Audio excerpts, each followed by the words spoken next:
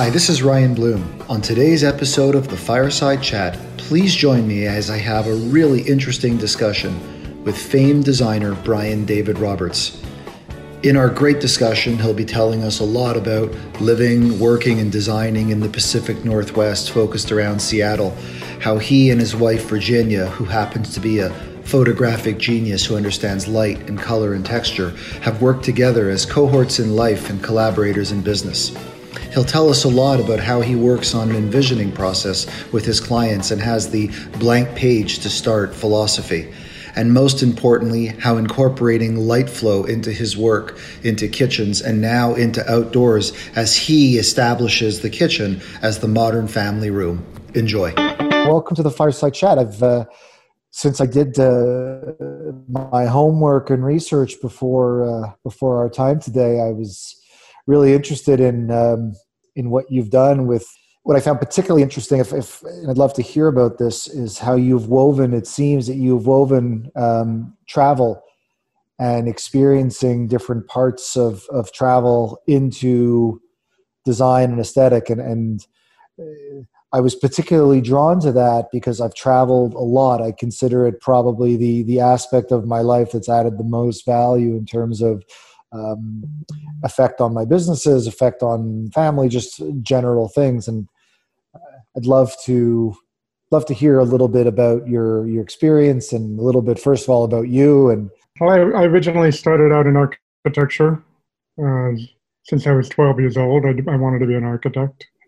And I actually went around with my dad and talked to a couple of architects and asked them, what do I need to do? And they said, told me some books to read, Fountainhead being one of them, and told me to draw perspectives and learn how to draw. So I was drawing constantly. And then I actually got into architecture in high school for drafting and that kind of thing, and enjoyed that. And then got into pre-architecture in college and went through a year of that.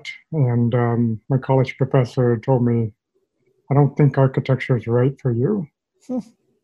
And I thought, well, why is that? And he said that I would be a draftsman for the first 10 to 12 years of my career, drafting other people's designs before I became a partner. If I became a partner, which I think I would become a partner, but I didn't know that I wanted to put 10 to 12 years into drafting. And so I transferred to another university in furniture and product design. And that got me a little closer to what I wanted to do, which was design for use, for people using it, the enjoyment of using something that works properly, the enjoyment of using something that aligns with how they want to use it and what they want to accomplish. So that was lovely. And then I started working back east for a kitchen and bath design firm, which I didn't even know those existed because I'd never needed one. Yep. And but I wanted to work my way to New York City to be a designer there, probably in furniture design, furniture and product design. Anyway, I started working with this firm, and she was the first person to tell me, my boss, anything about space planning, functional design, and proper consulting. And those are my terms given to what she taught me. And it was amazing. That's what opened my eyes and said, that's what I thought architecture was. And so I kind of went back that direction, wanting to design homes for the use of a particular family. And so that involves space planning, functional design, and proper consulting. And so we started that company, and it was a very unique company. It was hard to market because people were wondering, why don't I just hire an architect? Why don't I just hire an interior designer? Why don't I just have the kitchen cabinet company design the kitchen, for example? Why don't I just have a contractor just build what he builds and I just tell him what to do? And so those were all the usual avenues that people go for design. And I thought they were terrible avenues, because usually what happened is that they were getting these designs foisted onto their family and asked, "Do you like it?" And they go, I don't know, I guess." And so it's a huge leap of faith, thinking, okay, I paid a lot of money to have this designed. They've designed what they would do to my house if they were to live in it. Usually, I mean, some are better than others obviously. Sure. But then we have to pay for this, whatever it is, and then maybe not concretely, but on some level, they realize and recognize that they're going to have to align their lives to whatever this is. And I always thought that was silly. And why don't we spend the same amount of money, get the same amount of stuff, and a lot of times less, because design can be very efficient when it's done properly. Sure. And have that stuff align with the way we live. And so that's it. Remarkably and unusually, that's a unique way to design, and it still is. I've been doing this for 19 years, and it's still a very, very unique company.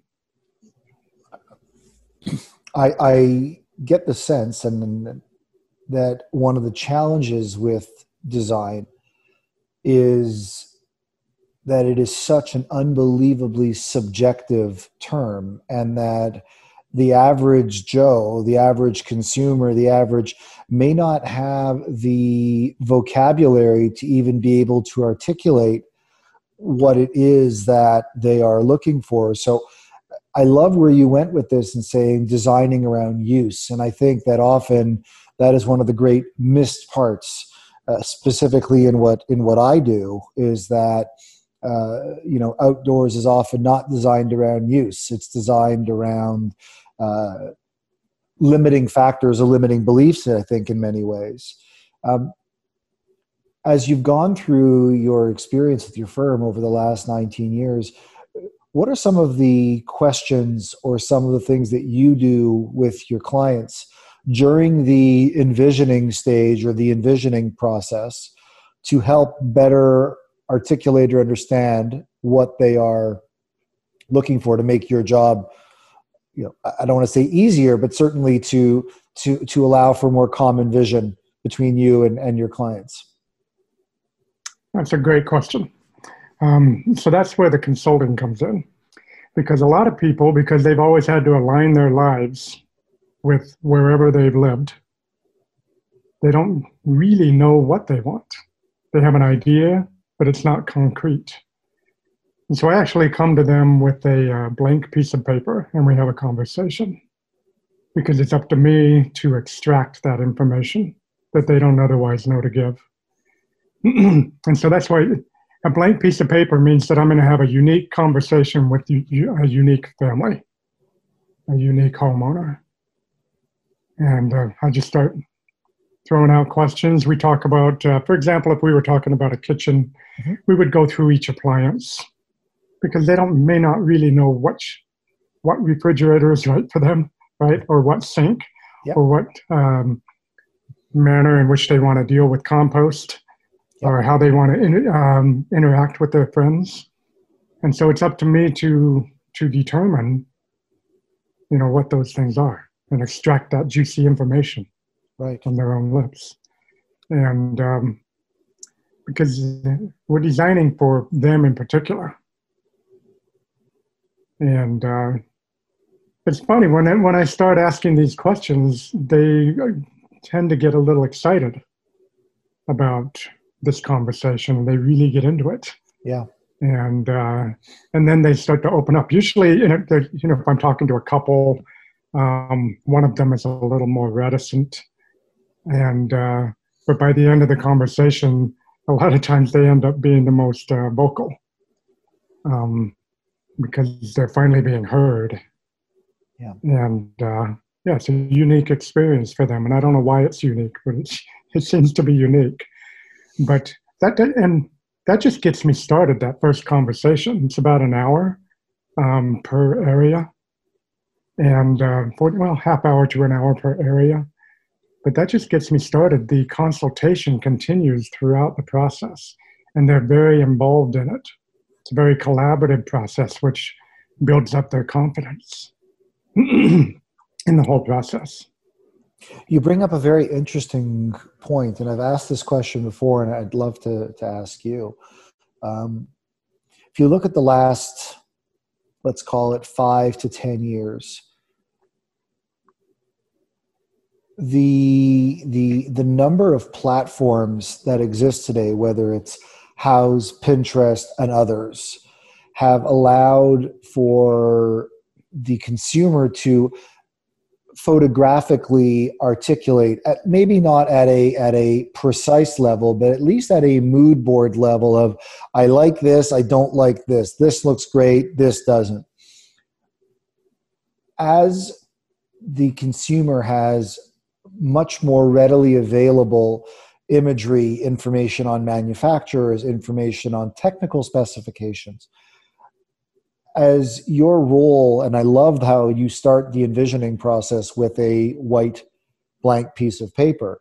And prior to my Urban Bonfire days, I was involved for 7 years in international mixed-use real estate development. And what you're basically describing is we used to do charrettes with, in certain cases, hundreds of stakeholders, from business owners to local government to architects to wayfinding consultants to urban plan, the whole host of it. And we started like you did with a white piece of paper, really trying to understand or really trying to reach what is common vision, what is the identity of what this place is supposed to be. We can figure out the windows and whether, we can figure out those minutia later if we have a line common vision. Right. In your specific role, do you find that the Houzz, the Pinterest, the access that people now have to help them articulate is more helpful, or is it more of a hindrance to your expression of creativity and value add to your clients? I think it's more helpful to the client. There are times when I come to a client and they've already worked with some people and they didn't really know what it was. They weren't confident about it. And so they were looking for something, they found me. And then they start to get excited when they work with us. But I can look at those things and I can see them, but it doesn't necessarily affect what I do for them. So they can be looking at all these different pictures and photos and say, I like this and I like this and I like this. It doesn't really affect what we do together. Mm-hmm. But it does allow them to articulate it in some way by just sending, photos to me. But we need to get to the bottom of why they really like that photo. Is it the color? Is it the feel? Because they may not know. They may say, "Oh, I like that particular color of wood." But is it deeper than that, mm-hmm. or is it just that simple? But so I do have clients that will send me photos that they've gathered, and I look at them to try to see a common thread on what they're looking for, because it may just be a feeling. They like the feeling of that space, mm-hmm. because many times they'll send me things, and the cabinets are different colors. For a kitchen example, yep. Or a living room where the couches are different colors, they're different. From different manufacturers and different window setups. Yep. And trying to get a common thread on what are you looking for here? What is it that excites you about this grouping of information? And so I try to help them articulate that. And having spent time in New York, for example, and now that you're in Seattle and Pacific Northwest, aside from the beautiful backdrop that exists in the Pacific Northwest in terms of just the sheer beauty of the landscape, and it's interesting. One of our Urban Bonfire's biggest and most successful markets is British Columbia, which shares very similar topography, very similar weather, climate, those types mm-hmm. of things as you mm-hmm. do. What do you see, or what have you learned over your time and your experience of what is there regional cultural nuance? Are there things that you work with in your market that you feel are very unique or sought after by the consumer that you think are somewhat unique to the Pacific Northwest, whether it's color, material, environmental stewardship, just things that you're seeing, hearing, learning in your practical application?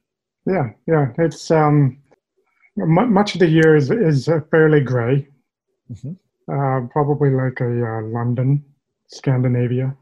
And so there's a lot of emphasis on brightness. How do you combat those gray days so that you don't feel down? How do you get some excitement, whether it's pops of color, texture? Because pleasantness is a major function. Yes. And how do we make it pleasant on a gray day?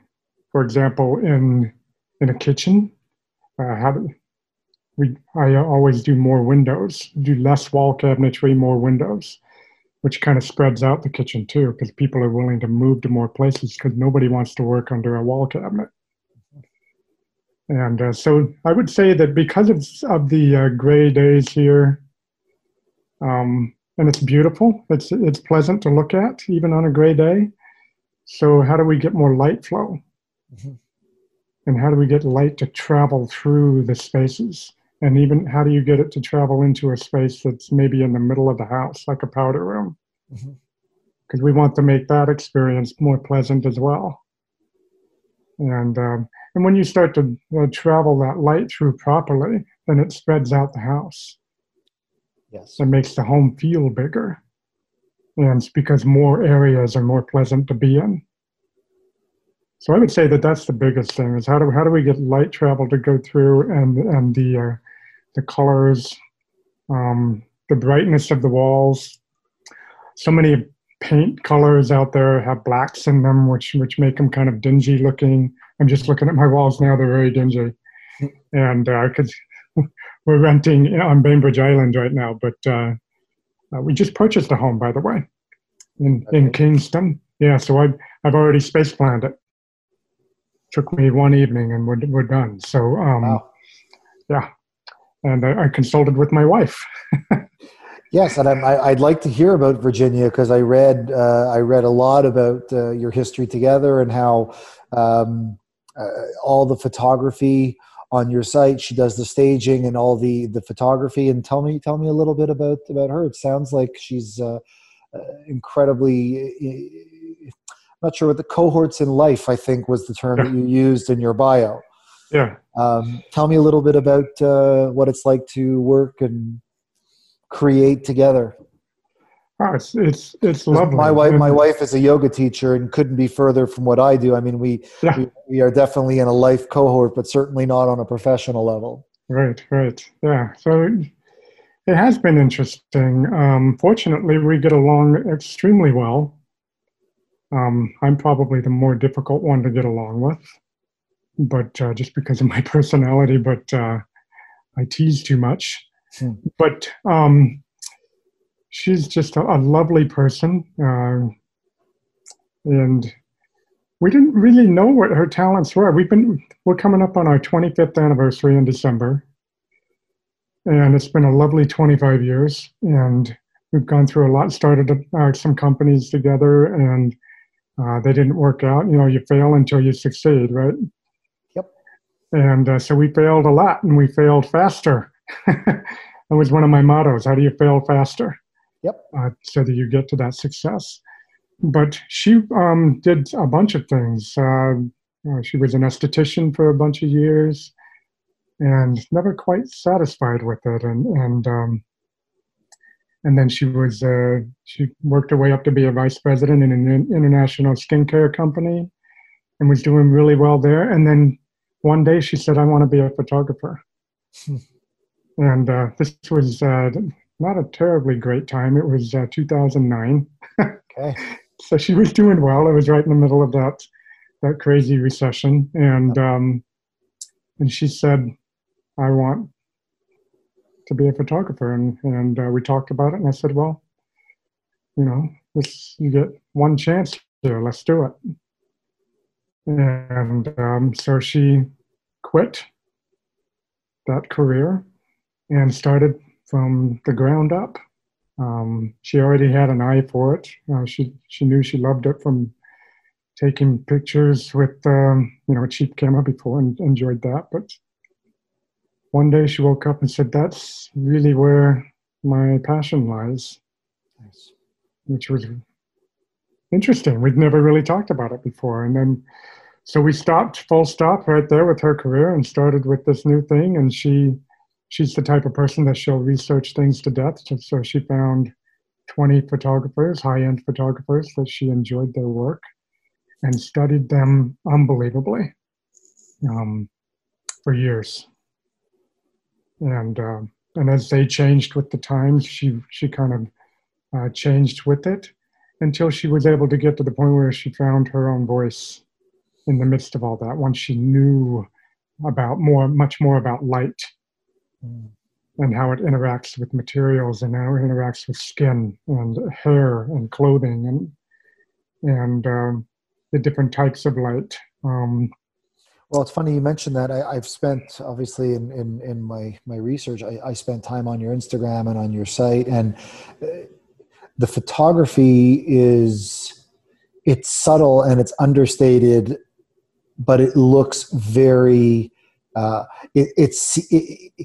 feel like it expresses the voice of the designs in a very meaningful way. You can almost tell that it is a unified team doing it, versus someone from the outside who doesn't necessarily may understand how to take a photograph of a room or of a kitchen, but doesn't necessarily understand the design principles, the voice, and the inspiration that you had in its creation, and is able to articulate that without saying anything through those lighting cues and the sort of shading and the way you've just described it. And now that you've articulated that, I think back to the photos that I looked at from your work, and it's there. It's kind of it's woven into it, even if I couldn't have articulated it beforehand. Yeah, that was well put. As I mentioned earlier, I try to get really good light flow so that it's pleasant everywhere, as much as possible, or as long as possible during the day. And so because of that, when Virginia goes to take photographs of the spaces, we generally leave the lights off, because we want to experience that light flow as it naturally goes through the space. And so, yeah, I appreciate that you saw that. On occasion, she'll turn a light on just to show the fixture itself, but we want to see the space and get a feel for what's been created here for this family. And so she's very good at capturing that. And she uses a medium format film. So she started out in digital and went to film. And a lot of times it was the other way around. Usually, but yeah. And so we've spent a lot of money on these wonderful cameras over the years, and now she finally has her two favorites that she uses for portraiture and interiors. But she's excellent, and she's a joy to be around. And she does a lot of work. She wears a lot of hats because I spend a lot of time with clients. And so she's working, the money side of things, and the social side of things, and she's just an incredible woman. I'm very grateful to have her. I want to touch on something you just mentioned. You've mentioned a couple of times the term light flow, and that's a really interesting one. And I'd like to segue, if you'll permit me, into talking a little bit about the role of outdoors in your design. And light flow, if you think about outdoors, light flow is typically one of the things, and I've never heard it mentioned in that way of light flow. And as you mentioned, when you're planning an indoor kitchen, lots of windows, so light flows through and creates separation and texture, things like that. But light flow is typically one of the things that is unrestricted outdoors, because it's outdoors. You got a lot of light flow. in your experience, and since you've been doing this for so long and working with clients from that blank page, as you put it, have you seen over the last several years, 5, 10, a different level of thoughtfulness, investment, where the outdoors is more important than it might have been 10 or 15 years ago? What's your experience in what you're seeing from clients on the outdoors? And if you can, I'd like you to answer that almost pre-COVID, because I think if you look at all the stats out there, if you look even at Google in May, the term outdoor kitchen searches went up 300%. Mm-hmm. That was, I think, timed very much around changes in consumer behavior and where they were able to spend their money and spend their time. But even prior to COVID and the shifts that has made, what are you seeing in your practice and in your area as it relates to outdoors? I'd love to hear about that. Oh, sure. Yeah.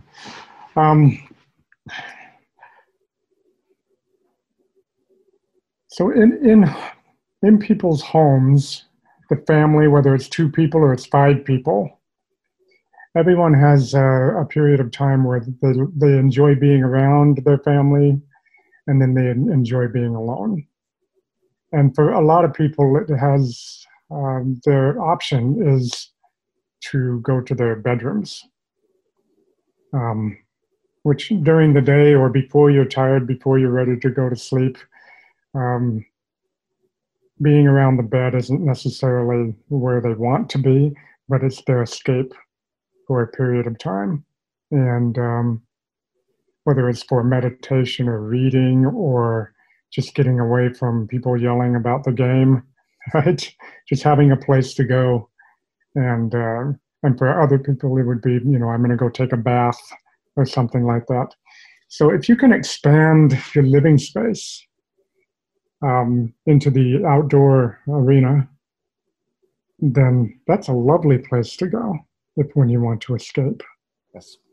And I think escape is too strong of a word. It's just maybe to reinvigorate oneself, by ruminating in your own thoughts and doing something quietly that you enjoy. But so outdoor space, I think, is crucial, and if you can get it. So for a lot of people, it would be the basement. They have basements, but it feels like a basement, and they throw a bunch of can lights down there, and then it feels like Dracula's basement, right? Because the ceilings don't get lit, and the top 20% of the walls don't get lit, so it feels like his castle. It's terrible, and so nobody wants to go down there. But if you make that all pleasant, then you've expanded it there, and people have a place to go. But I think outdoors is especially wonderful because of that light flow that you mentioned. Yeah.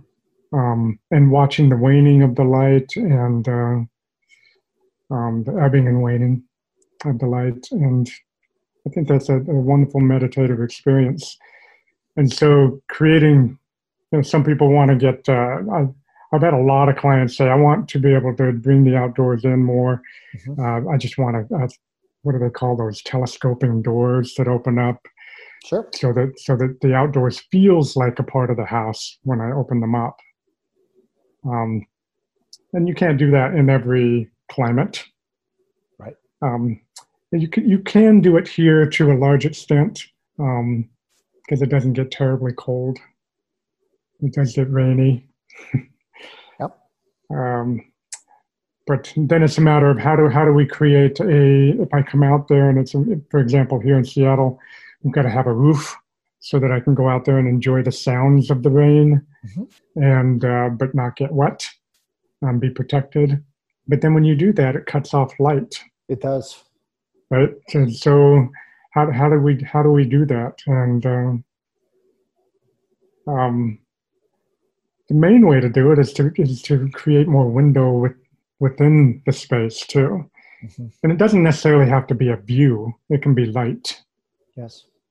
Some people they're looking at their kitchen sink to their neighbor, and their neighbor's looking at them, and they go, "Gosh, I like this light here, but we're looking at each other, it's not that comfortable. Yeah. And so we'll create a window that's still there, but it's higher up. It's maybe 18 inches tall, but it's higher up. Now when I'm at the sink, I still have all that light right there, but now I'm looking at the tops of trees and sky. Because really it's about the light and or the view. I agree. And the flip side, if I can, I think you're absolutely right about that very, I think you said that meditative place, that meditative space. And I imagine that is the case for a lot of people.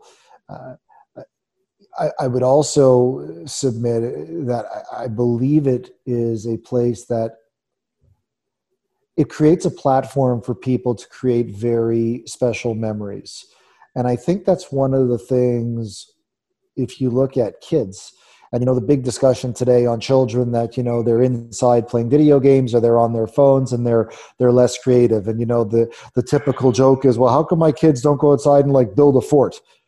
We did when we were kids. Mm-hmm. And I think a lot of that has to do with physical environment. Being outdoors, you're almost forced, unless you're playing a specific game, you're throwing a ball or a frisbee or whatever it is, if you're just let to roam free, there is an inherent requirement for kids to get creative and create games or activities or spaces. And I think a lot of that, a lot of the special memories that are created in outdoor environments, whether it's 4th of July picnic or Thanksgiving, whatever it may be in people's lives. Mm-hmm. What inspired me to start Urban Bonfire was the experience of growing up around a campfire at our summer cottage, and just remembering they were just simply the most joyous times of my life. And that's really what it was about for us, is that it allows for a secondary space, whether you're into cooking or not, it doesn't matter. It allows for a secondary platform for people to enjoy and experience and to make memories in. Right. So, I'm glad. I think that I'll make a statement, and I'd like you, versus a question, I'd like you to tell me if you think I'm right or wrong. But I think that we're seeing the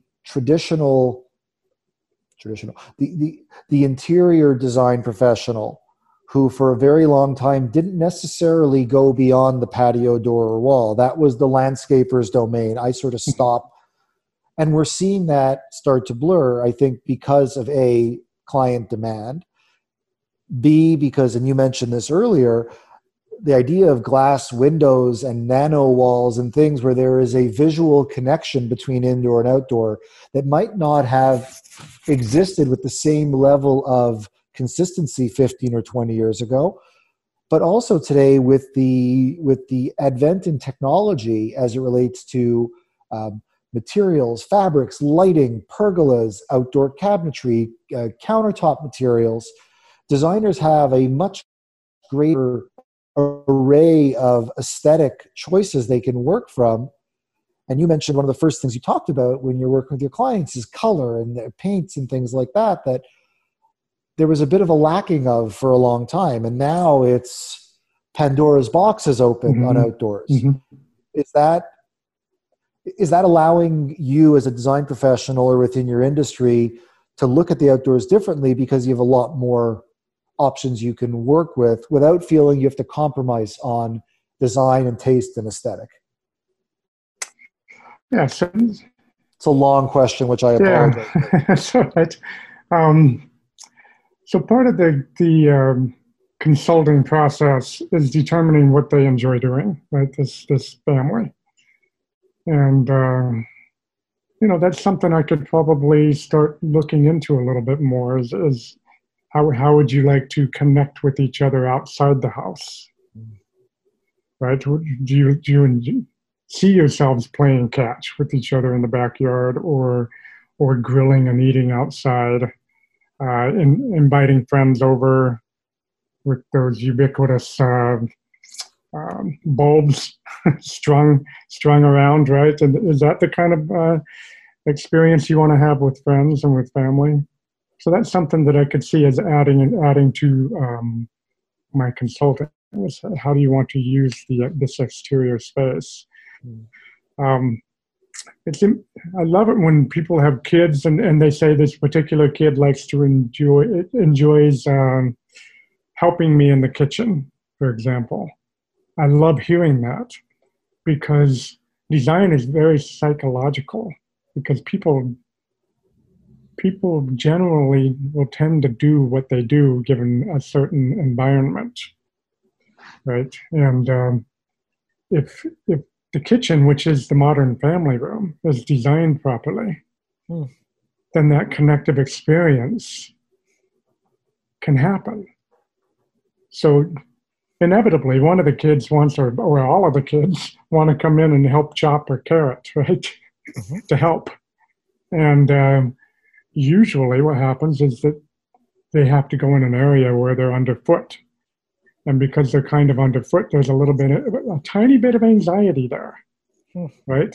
The kid feels it. They feel like I'm in the way, and I'm just gonna. And then it gets to the point where they say, "Well, I would rather do something else," and so that connective experience is lost. Yeah. And the adult, the parent feels a little bit of the anxiety because I'm having to work around this with. And do things a little differently. And it's not like you don't want them there. It's just that little bit of anxiety is unnecessary. How do we create so that it works properly for that experience? And how do we get people to connect when kids are doing homework, right? Or working on a project that they enjoy and dad is in there cooking and prepping? How do we get that to happen? And then when guests come over, usually they have to sit at a table nearby, right? Yep. But that's at a different level than you're working on. So if I'm working on the countertop and they're sitting at a table, they won't sit there very long because they're at a different level, right? They feel like the pupil and I'm the teacher. They didn't come over for that experience. Well, whenever you're having a dinner party, right, and you're running behind and the guests arrive, and you're like, oh, shit, and I got to go run it. But where does everybody congregate and everyone's like right on you in the kitchen, right? It's just the way they're leaning. Yeah, they're leaning on your level. They lean on the level that you're working on. You're absolutely right. Right? And so how do we create that seating experience where people will sit? And so a lot of my designs have a wooden end of the island that's brought up to the same level as the countertop, and it's the same width. Well, now it's serving a couple of purposes because it is island until you want to use it as seating. And then when someone comes over or one of your children wants to work on a project or homework, they will sit there because they're on the same level that you're working on. And so now it's very, very connected. There's a lot of psychology involved. What you have just mentioned, we have woven into our designs in a very similar way where, even with outdoor and you're dealing with 30-inch depths as a standard, adding 12-inch of depth off the back. And then you've got that, that quote unquote island for seating that also, as you say, to your point, it's a buffet or it's a place where it's more casual and we eat or we have a glass of wine or we prep or whatever that is. But it becomes, and I love how you mentioned it, you called the kitchen the new modern family room. My term for it is the central gathering space for people's homes and lives. And I guess if it is the modern family room indoors and the outdoors is 6 feet away just through a glass door or through a patio door, should we be able to extend that modern family room? Because when you look at the typical size of the outdoor space, whether it's a balcony, a roof, a backyard, if you look at it on a per square foot basis, it's actually one of the least expensive rooms, if not the least, to activate comparatively to the size of it. Yeah. It's really interesting. Yeah, true. And so it would be a matter of to expand the house in that manner going into the outdoors. There still needs to be a connective experience, right? Because between the kitchen, and it used to be that the kitchen was a utility room. right? You'd go in there and perform some tasks and then come out to the family room, which was the dining. Well, that's all changed now. And with the so the kitchen doesn't really connect with the dining room because it's a different purpose. It's just a workroom. So you don't want it connected. Now it has to be connected. And so how do we get that kitchen to connect with the exterior now? It can't just be through a tiny door and a lot of wall. Yep. You need visual connection with people that are out there so the cook doesn't feel isolated. So you'd just be figuring out, how do we get these two spaces to connect? And that, at its very essence is, as someone who is enamored by the progress of outdoor design, and not only the design, the meaning and attachment that the consumer now has to it and what can be done outdoors. I think it's exactly that. It's having that discussion or that white page visioning session and bringing that discussion in at the earliest possible phase. Because it's really what delivers the greatest results, sounds like, for your clients, is doing exactly that. Yeah. And we start very general. We extract that information that we need from them. How do you want to live? Mm-hmm. And we talk about and gather that information so that they can articulate it. And then we present it. But we start from the beginning and we're very, very general in the layouts. And then we dial it in as we go. And that's what builds their confidence in how they see themselves living in it. So we're not thinking about, where does the sink go in those first meetings in a kitchen, for example, right? We don't know. We've got to see what layout, what format feels right to you. And and that way they're thinking about smaller amounts of things, right? They're almost putting blinders on them so that they're looking at this particular thing and being able to get, because it's not so much information, they're able to consult with each other and determine what feels right for them. And then we start adding things in as we go. And that's what develops that confidence level. But yes, I've been doing a lot of patios and nano doors, and visually connecting an extra area to, and usually it's right off the kitchen area. Usually, yeah. Yeah, but also off of the family room where the TV, some families are into TV watching together and others aren't. And so we get to the bottom of that, and then you determine what's the exit point from the true family room for this family, for this homeowner. There's a lot to it, and I'm paying attention, as I'm going through the design process, and keeping them very, very involved. I've got a lot of things going on in my head in the background that they don't necessarily know about, such as light flow, right? And connection, and the psychological aspects of these layouts that are available to them. I appreciate the thoughtfulness that you've described, and it's not just here's the square footage and let's start moving things around and just filling it. That you apply the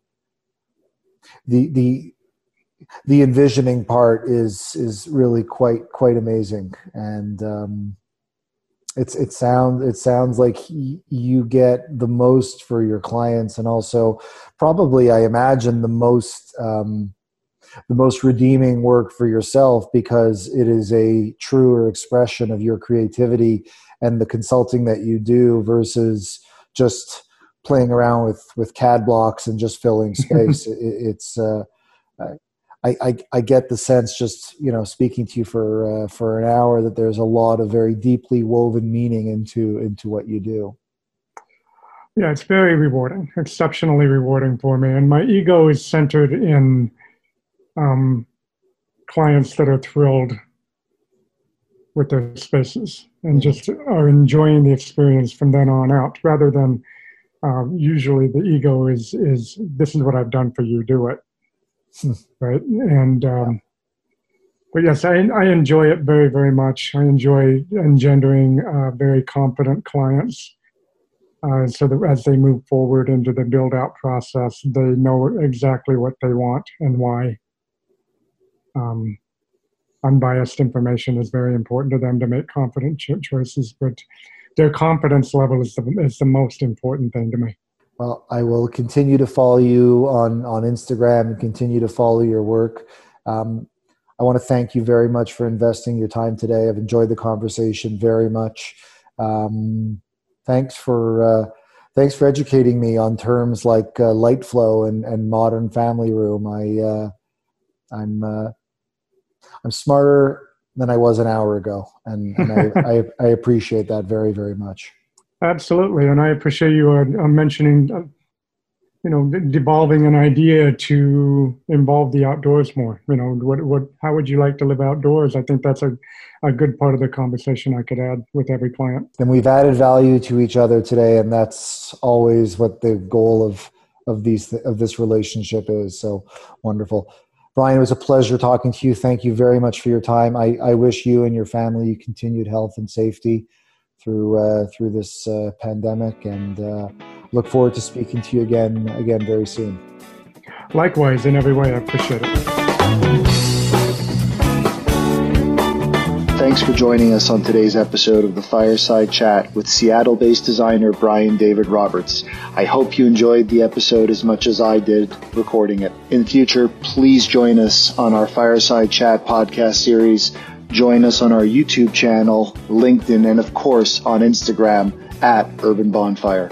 Until next time, thanks for joining, and we'd love to hear from you. If you have comments, feedback, or an idea for a future episode, we'd love to know. Please reach out.